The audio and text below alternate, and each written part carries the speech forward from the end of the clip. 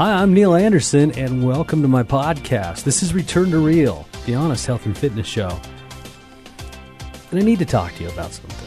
Don't turn it off. Hold on. I want to talk spirituality today, if we can. In fact, my guest today is an inspiration to me. We went and did a thing on Friday morning at his place where we did would you call that a guided? Yeah, guided meditation. All right. We went and did a guided meditation with Bryan Miller. This is my guest today. And I was intrigued by that. And I've been on a spiritual quest now for years. And I'm terrible at it. Of the 8 points of health that I've identified, spiritual is the one that I struggle with the most. So you got mental, emotional, social, spiritual, financial, intellectual, environmental, and physical. I'm really terrible at the spiritual, but I do realize the need for it. And as a matter of fact, I uniquely realize the need for it. I need it probably more than anything. I'm hitting a certain age where it's becoming important to me. And I realize there's a piece of me that is missing that can't be filled through just the physical. So I've been intrigued with you. I've been talking about it to all my guys. So there's a thing going on. I know you know this, right? There's a thing going on in the world where we're all turning more to the spiritual. And I know this because guys of the 80s, me, for example, are doing this thing now where we're like asking each other questions that we wouldn't even have touched years ago. And we're talking about God. We're talking about what is God. And we've got questions. And my buddy, Rocky Halderman's like, you got to check out this Bryan Miller, right? It's goodliving.com. Yep. I'm like, cliche. But also awesome. So I went and checked it out, and I'm impressed. Tell me a little bit about yourself. What is goodliving.com? Well, goodliving.com is something that I've created. The School for Good Living is something I've created really first as a vehicle for me, as the way in which I can ask these questions on a regular basis. Because, as you mentioned, there's many facets to life. There's many facets to health. And we all have places we're trying to go. We all have places where we are, where we're stuck, this kind of thing. And there's a saying, especially in personal growth, about we teach what we need to learn. So, right. So the School for Good Living was first a way for me to ask those questions, but also to invite others into that inquiry. What did you learn? Like, how did you stumble across it? Like, how does somebody get to a point where they're now giving help and advice to others? Well, if you look at the questions that our society is asking, and you look at what's going on in society with both here in the developed world, in America, in Europe, and then you look in the developing world, places in South America and Africa, parts of Asia, that it's not hard to see the world isn't working. Whether it's people who lack access to clean water or basic sanitation, education, healthcare, that kind of thing. Maybe decency. Or here in the developed world where we're dealing with things like depression, anxiety, loneliness, suicide, addiction, divorce, So it's just what flavor of unworkability, are you dealing with? And especially here at home, when you look at how affluent we've become, that most of us are fortunate to live in a home, to have clothes to wear, to have food in the refrigerator, to have a bed and this kind of thing. And so I think it's really natural in some way that when we have so much and yet it doesn't fulfill us, that we're asking, what else is there? Where for a long time, or when you don't have much, it's easy to think, when I reach that milestone, when I accomplish that thing or acquire that thing, then I'll be happy, then I'll be fulfilled. And especially when it's a matter of survival, then that's all you think about. But when you get your college degree or your master's degree, or you get your mortgage or pay it off, all of a sudden it's easy to think, well, shouldn't the BMW have made me happy? Right. That's what I do. Yeah. I do that a lot. It's very normal. A lot of us do. That's what I'm saying. All my buddies are getting together, and we've all gotten to an age where we've accumulated a few things. And every time we accumulate a thing, we think, well, that's cute, but the real thing that I wanted was this. And then we go accumulate that. And eventually you got to get to a point now where you're like, I don't think that things are doing it for me.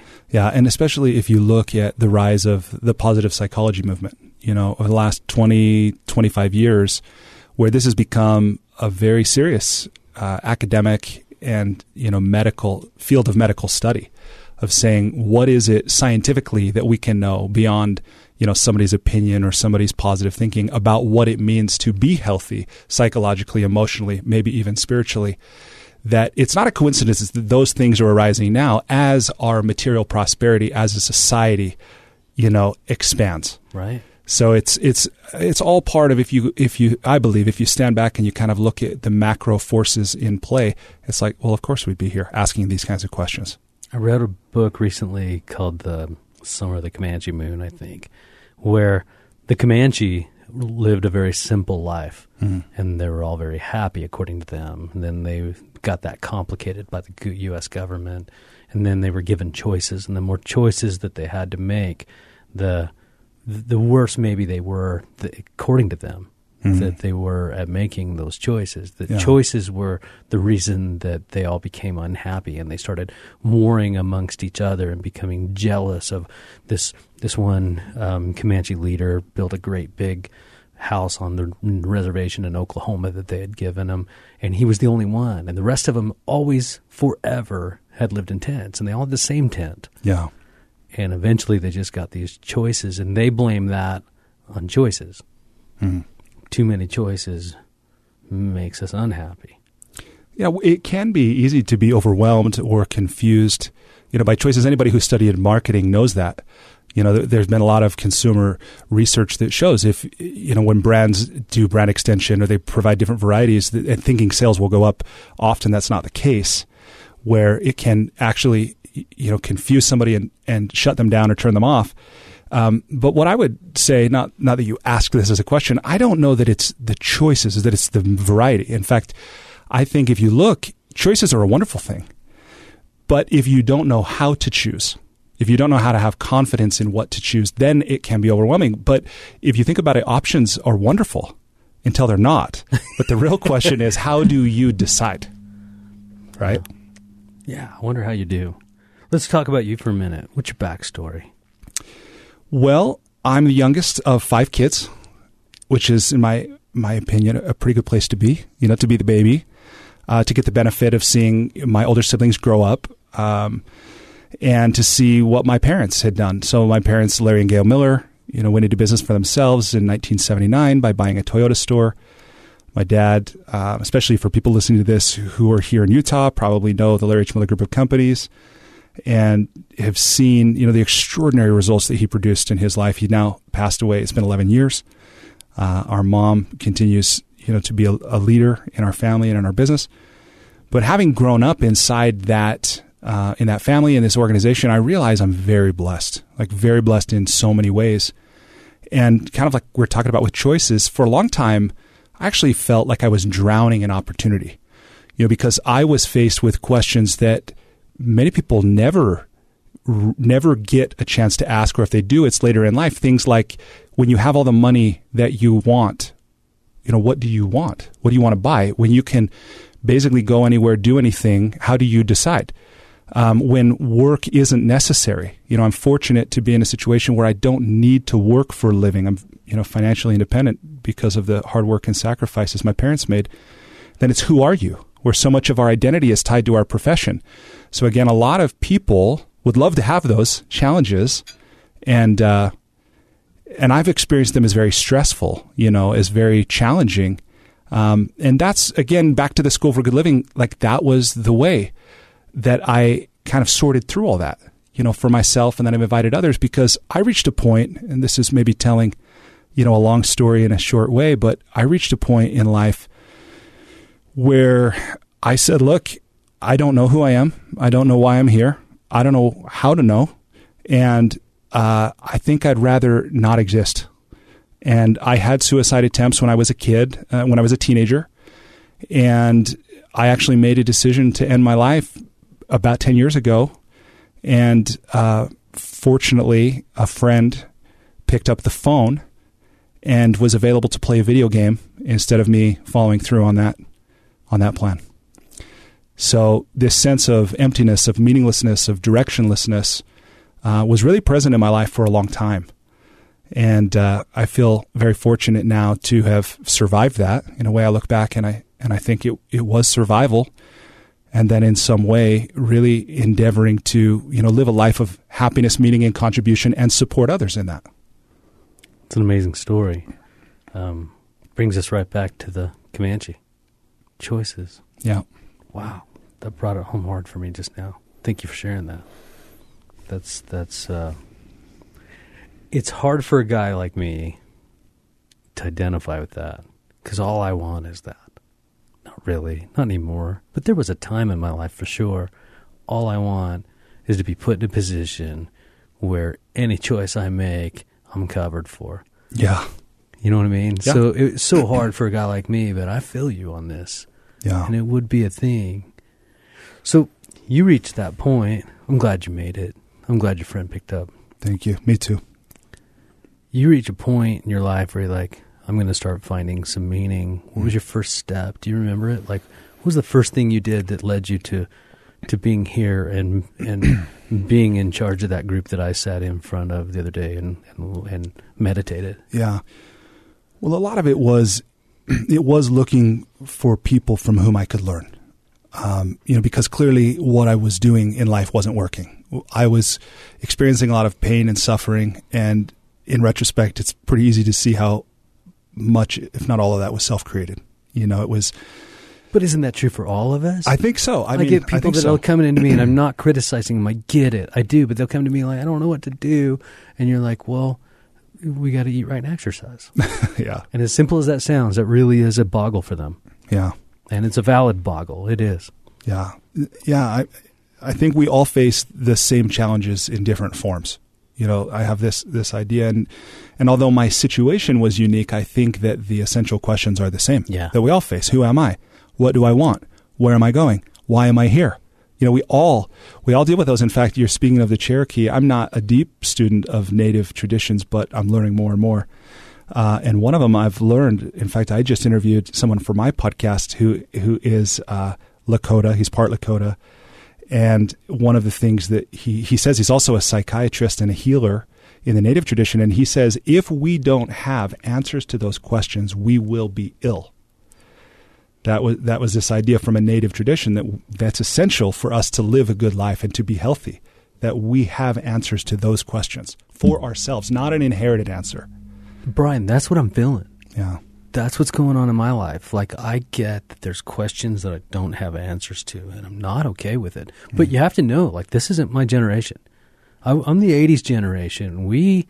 We'll kill you just as soon as look at you. Not really, but those were my influences. We were the me generation. No. We weren't looking for deeper spiritual meaning. We were looking for, what can I grab? Yeah. So it's not my generation. But here we are. Just like your friend said, your Lakota friend said, if you don't have answers to those, they'll catch up. You won't be healthy. Well, you want the good news? Yes, please.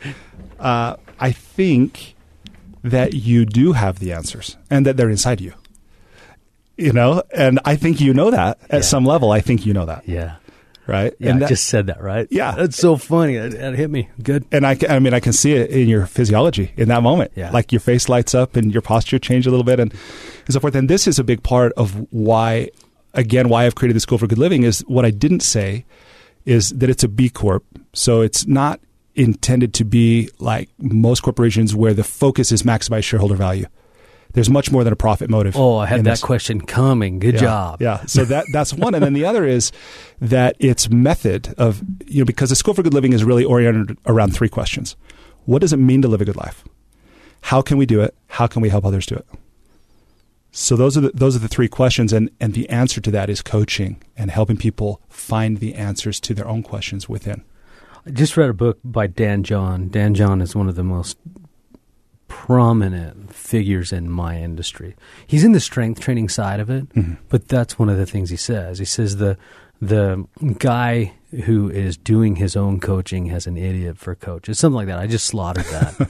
But I love that thought. We all need help. We all need ideas that will originate outside of ourselves. And that's what you intend to do. That's what the School of Good Living is about.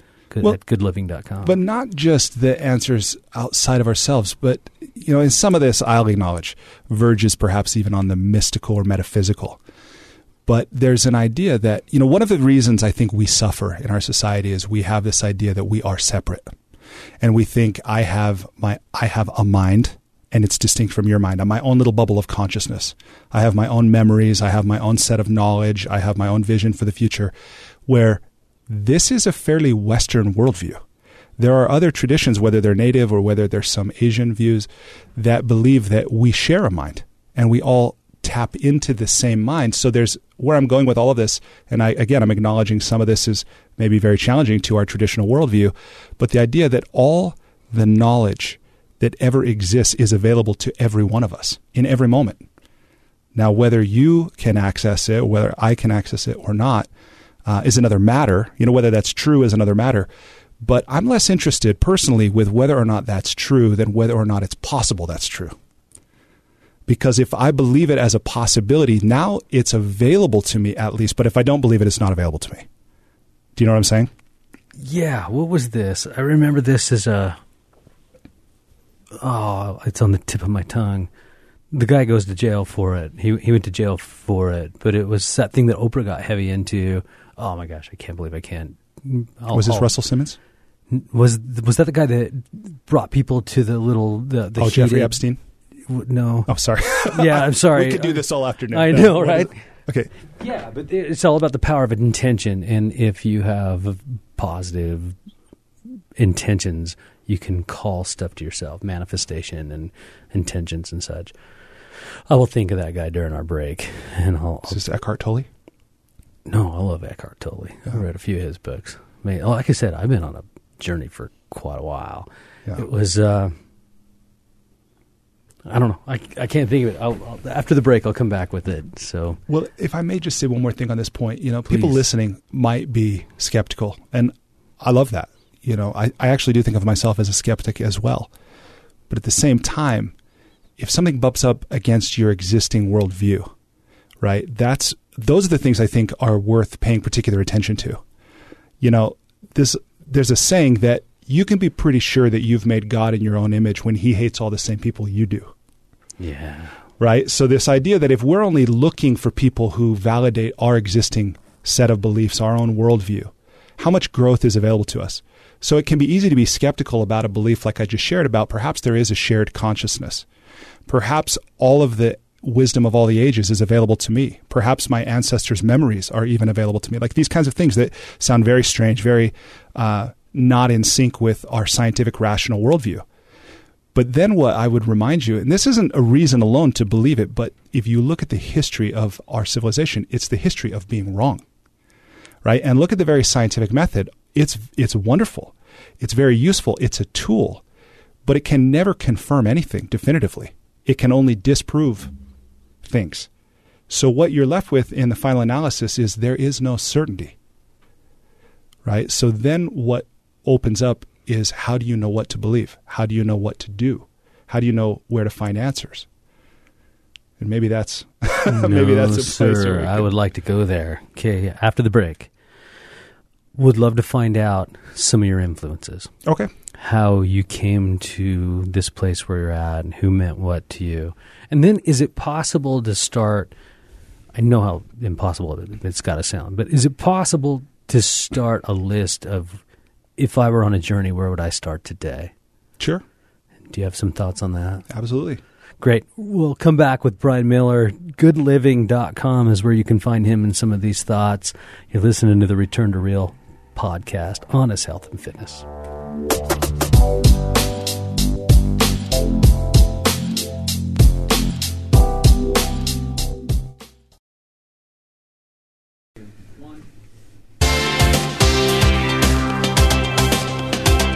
Welcome back to Return to Real. I'm Neil Anderson, in studio today with Bryan Miller. Goodliving.com. It's an amazing thing.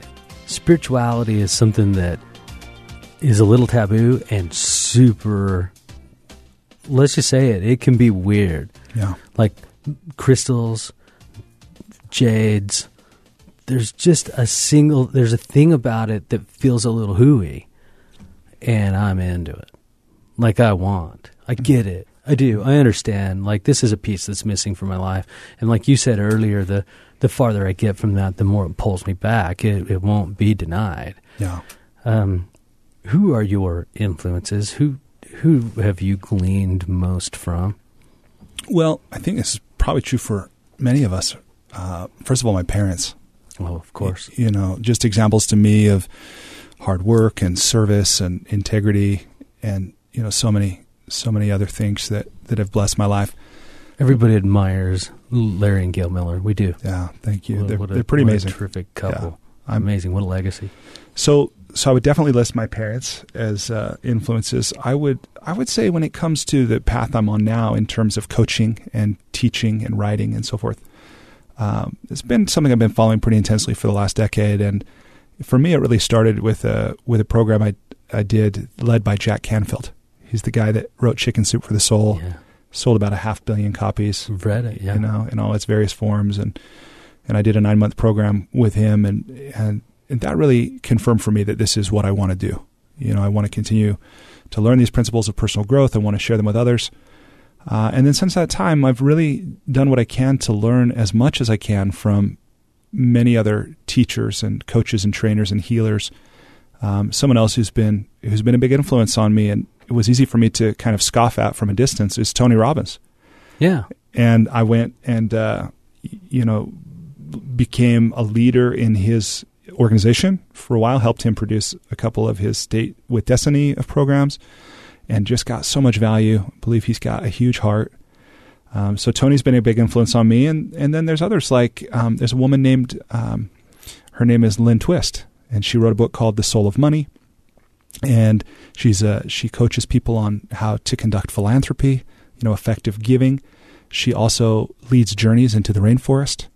I've gone with her and her organization 3 times and been able to spend time with the Achuar tribe in Ecuador and live, for weeks at a time in the rainforest. And that was transformational. What's that like? It's very humbling, first of all. And where we go when we fly into Quito and drive south about 4 hours and get in a plane or a canoe and go into the rainforest for hours, it's very magical. It's very magical. And it's easy, I think, to idealize, something that's so different. Like, oh, just because it's different, it's special or something. Yet being immersed in nature that way, it was the first time, even though I spent time here in the Rocky Mountains or, in Idaho and this kind of thing, it's a different kind of nature, and everything is alive. To me, the Achuar, to see that in many ways they live as they have for, at least hundreds, if not thousands of years, it's really amazing, to be able to sleep in their hut with them, to wake up before the sunrise and participate in their tea ceremony, the Wayusa, and their dream interpretation. They begin every morning with sharing what did they dream. They do dream interpretation. They all have their set roles. It's really beautiful. Really? Yeah. Do they do this as just part of their society, or was that a special thing that you were going through? They do this every day. It's how they live, and they live in harmony with nature. They say, this rainforest it's our grocery store, it's our pharmacy, it's our hardware store, it's our relation. These are our, brothers and sisters, these animals, these plants, and they have this sense, unlike our worldview where, we think, especially I think a Judeo-Christian view, that this earth we were given dominion. We are at the pinnacle of this hierarchy, and this is ours to exploit. These are resources. That's not how they view. They see they're just another life form, and these things are as sacred as we are. And the harmony that creates is really magnificent. That'd be a shocking contrast. Yeah. To how immersed were you? Were you guys staying like tents and hotels, or were you staying right there with No, it was in the village. I mean, it was a special invitation that, again, Lynn, one of my dear friends and teachers, has spent decades cultivating relationships with the elders there. And there's only 7,000 members of the Achuar tribe. It's very small in millions of acres of rainforest, so it's still pristine. But that gave us the opportunity to stay in their homes. Open huts in the rainforest. It's really special. It's not the kind of thing you could find on Airbnb, I was looking at all your stuff on goodliving.com. Somehow I got down this rabbit hole. You've been a lot of places. Yeah. You've been you've done Eastern studies, it looks like. You've been all over the Himalayas. Is that right? Yeah. And this is the one you single out as the one that you liked a lot. Well, it made a huge impression on me, for sure. And that was actually, it was Jack Canfield that introduced me, to Lynn. Uh-huh. And so I learned from her. And then subsequent to that, someone who's been a huge influence in my life lately, there's, two other people I would mention. One is Sadhguru, he's an Indian teacher. He's actually created an ashram here in Tennessee, of all places. He teaches around the world. He uses social media very effectively to spread messages of consciousness. Spell that for me. It's Sadhguru, Sadhguru. Okay, thank you. He's an amazing teacher. He's very funny. He's very wise. He's also a humanitarian and an environmentalist, so he's not the kind of guy that just, chants Om and pretends there's no problems in the world, but he's very active in helping people live well. So Sadhguru, he's who I traveled to Tibet and Nepal with. I've traveled with him in India, my wife and I, and he's blessed my life for sure.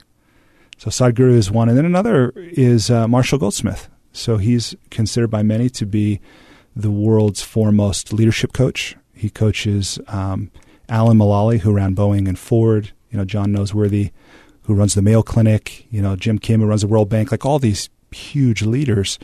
And I'm very fortunate that Marshall has chosen me to be part of his MG 100 coaches.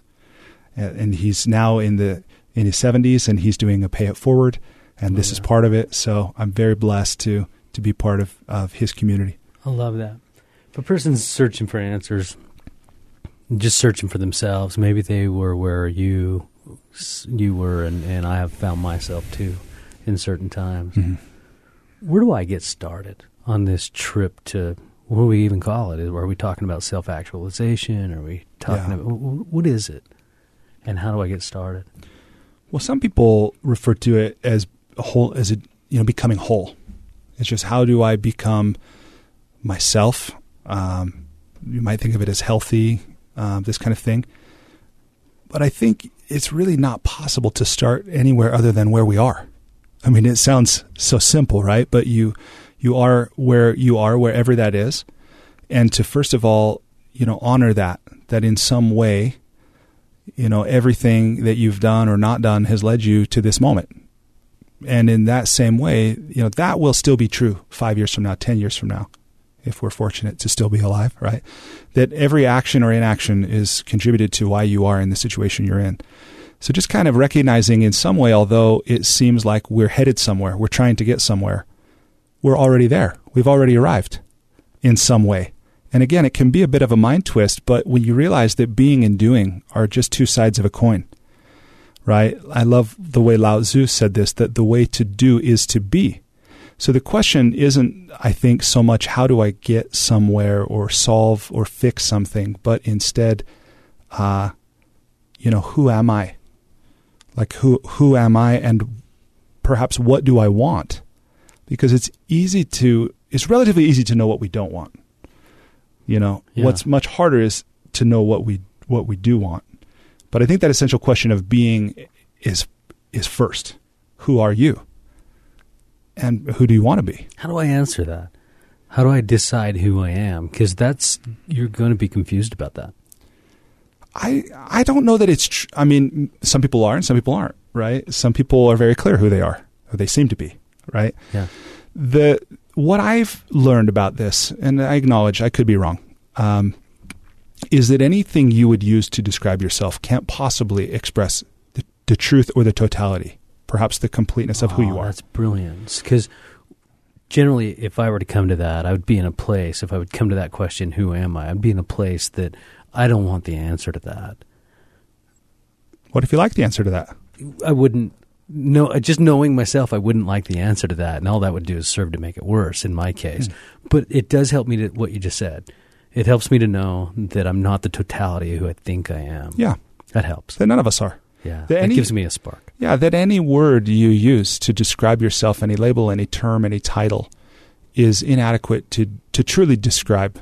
It's just a label, right? And when we start to separate the experience from the word, the label, the interpretation, the meaning, that's where I think a lot of us get, what I would say, tripped up or wrapped up in something, is thinking that the truth is the truth.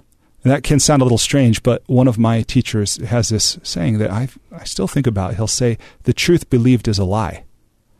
And you're like, what does that mean? The truth believed is a lie. And I'll admit, I don't know exactly what he meant, but he didn't explain it. But what I think is that there's this level to life that is the experiential level. That is beyond language. That's perhaps beyond comprehension. You don't understand experience. You experience experience. And if there's a place we get trapped up or wrapped up, tripped up, it's in trying to make experience mean something.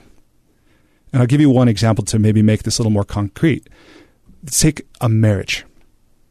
Okay, we take a verb and we turn it into a noun.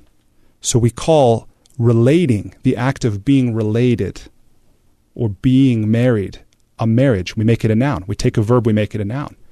And all of a sudden, the moment we make it a noun, we attach all kinds of things to it, right? Preferences, dislikes, frustrations, hopes, expectations.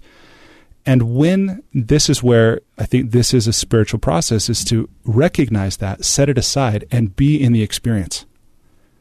Not in the judgment of the experience or the interpretation or the anticipation or the memory, but in the present moment, right? And that's why when I started, really sharing principles that I think will help people live well, I started with mindfulness. Because if you're not dealing in the present moment, you're dealing in concept, in abstraction, in idea, right? And not that there's anything wrong with that. The mind can be very powerful. It's helped us create drugs and build buildings and invent technology. So it can be wonderful. But if we're operating from the head without the heart, the essence, the higher self, whatever you would call it, I'm not even sure what to call it. But if all we're operating from is our intellect, we're not as complete. We're not using, I believe, as complete intelligence is available to us. So. Love that. I get a lot of people that live in their labels. Yeah. At my gym, they'll come in and they are this thing, and they happen to be very ashamed of that thing that they labeled themselves with. Mm-hmm. And I wish I could give them the gift of what you just said. Just be you. Well, when you do, right? When you live that, you do share that with others. Yeah. Through your example. Yeah. Yeah, what a strong gift. Because a lot of us are looking for that. Yeah. A lot of us live in a world of shame that is put upon us by admittedly ourselves, but it's generally because we bought into somebody else's thinking. Yeah. It's a strange I think thing. so. Tell me a little bit about meditation. Do you meditate? We meditated the other day. Yep. And I was interested in how you did it specifically, right? We were all kind of in there. Was the whole thing, and I'm just asking, sure. Like I don't really understand, and you didn't really say, and I get that that's one of the secrets. Because if you start telling me what that experience is, it kind of isn't my experience. Is that right? Yeah, I mean, there's definitely, meditation can be taught. First of all, I would start by saying, meditation is one of these words that I actually don't like all that much. Oh. It's one of these words like love or God that's so big. It's like, what does it mean? you know? And, like I'll talk to people sometimes and they'll say things like, I can't meditate, I'm Christian. I'm like, wait, okay. And clearly they have an understanding about meditation that's different from mine, right? So to me, meditation, and there's so many ways to think of it, but I think of it as it's merely a form of concentration. It's learning. There's actually a verse in the Bhagavad Gita, an ancient Indian text that talks about meditation as simply the progressive quieting of the fluctuations of the mind. So how can you let the mind be still more and more and not reactive, not a slave to it or to inputs, to stimuli? But how can you be calm, centered, clear, congruent, and not upset by, agitated by, disrupted by whatever's going on in the environment or in the mind? I found myself trying to listen to your words while you were talking. Uh-huh. And I also found myself tuning you out and going super quiet and coming back feeling guilty in the middle of it going, oops, I wasn't paying attention. I have disobeyed my teacher because I have not listened to his words. And somewhere along the line, I was like, I wonder if that's the point. Yeah, that's it. I wonder if that's the point. Because it did quiet my mind. I had a vision for me. Yeah. I was sitting there and I became so engrossed in this. I call it a download sometimes, and it's rare, but I'll get this thought that's all the way complete from beginning to end in a second. And I can just sit in that and reflect on it. Yeah, and it's I was beautiful. so excited to have that the other day. That was it was cool. That's great. Meditation doesn't almost ever work for me. I'm not that guy. But every blue moon, I get streaky and something happens. That sounds pretty normal with my experience as well. But the secret to that is do it more. I don't know. I mean, this is one thing Sadhguru says. He says, we do not meditate, we become meditative. Right? And this idea of, when you think about, you can perform the same action with a different motive. You can perform the same action in a different way. You can make dinner and it can just be, I'm a mom, I've got to make dinner for the kids. Or you could prepare dinner and it could be an act of love or an act of service. Right. Right? So when you recognize that whatever you do, from driving your car, sending an email, having a conversation with someone, it can be something that you're investing yourself in, that it's an act of love, it's an act of, your highest self or something. Or it can just be, meanwhile your mind could be somewhere else. So this thing about meditation to me is the act of becoming more congruent, so that whatever you're doing, you're doing. You're not anticipating, you're not ruminating. You're in that moment. Because here's the thing that took me a long time to learn, is that I kept thinking again, and this is what my mentor Marshall Goldsmith calls the Great Western Disease. He calls, I'll be happy when, right? When the kids are grown, when we have kids, when I get married, when I get divorced, when I get in college, when I pay off my loan, like whatever, we have this. And this idea of really understanding that if happiness, contentment, joy, or whatever is to be found, it's only going to be found in the present moment. Right? I might have a memory of it, but I will only experience it in the present moment. So for a long time, what I did, and this is all the way back to the first part of our conversation, was I started by two things: accumulating things and doing things. Like a lot of, material things, clothes, motorcycles, stuff like this, or traveling a lot, like having these really cool experiences. But then what I realized is that alone was not enough to ultimately bring lasting happiness. And I thought, well, maybe if I just learn a lot more. So I'd read like 60 books a year, go to all these seminars, And then what I realized is that knowledge is just another form of accumulation. And then this is something that I feel like continues to unfold from my learning with Sadhguru, is that it's, again, to deepen experience. Because in life, there's aliveness and there's the things that block aliveness. And when we allow aliveness to be in the present moment and to be deepened and to be expanded, it might not bring lasting happiness, but in the moment, what else is there? You know what I mean? Yes, I do. That hit me pretty hard. It sounds simple, right? I mean, in the moment, it's like, oh, that's simple. Yeah, but it's complex in its simplicity, for sure. So when you're talking with people and you sit down, you're a coach. Like, where do you go? Where do you start with them? What do you talk to them about? How does that process work? Well, it's a lot of the same things we've talked about here, which is, what do you want? That's life's operative question. What do you want? And then from there is this exploration of, and a lot of this is tied up in identity too. Well, who are you? Are you allowed to have that thing? This kind of stuff. So there's some aspect of it that's qualified? Are you qualified? Yeah. What's holding you back? Yeah. What do you have to do it? But what do you want is the fundamental question in different ways, right? Because if people come to coaches only for one of two reasons. There's something in their life they don't want, or so they have something that they no longer want, or they don't yet have something they do want. It's pretty simple to start to diagnose that and then frame it into the affirmative of saying, okay, we're not going to deal with what you don't want anymore. We're going to talk about what you do want. We're going to articulate that as clearly as possible. What then follows once we have clarity about that is about emotion, right? Because emotion is fuel for human beings. And saying, okay, if you say you want that and you don't already have it, one of two things is true. Either you have an emotion that's holding you back, or you don't have an emotion that would propel you forward. So then we get into, what are these patterns of behavior and emotion that are going to help you achieve that thing or experience or create that thing? And, it's easy to talk about at a high level, but it starts to get real, in somebody's life in whatever area, one of those 8 areas of health, or in love, or in finance, or whatever, but it's individual, and it's just really a series of questions. And it's very beautiful because the answers come from you. I've always noticed that with fitness. I never had to coach a single soul. They already knew what to do. They knew what their problem was, and they knew what the hole was. Yeah. And I didn't have to fill it. I just had to make sure they filled it for themselves. That's interesting. What's in the future? What are you up to next? What's coming? So publishing my book, Life's Best Practices. Yeah. So that will be published in the next year. Congratulations. Thank you. Big deal. Can't wait to read it. Yeah. I'm excited about that. And I'm also, I'm doing this 9-month online personal leadership program that helps people define, design, and live a good life. Again, according to them. I just have questions and a process and a community. Right. But people get to create that for themselves. So I'm offering that now, and the future is, inviting more people to participate in that.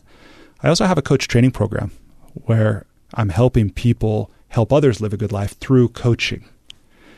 Right? That's kind of my thing. I figure rather than getting attached to any specific cause, where heaven knows there's so much need in the world, that I figure what's common to all of them is consciousness. And I think coaching is the way that we can help people raise consciousness. So training more coaches, and then beyond that, just continuing to interview authors for the School for Good Living podcast, spending time with the family, spending time working on my health and fitness. Yeah. Coming check out your place. I hope you do. Yeah. Please come. I will. It'd be a pleasure to see you. It would be a blast. And in fact, that goes for anybody that's listening to this. How do folks find you to get started in something they might be interested in? So people can visit goodliving.com. People can also visit bryanmiller.com.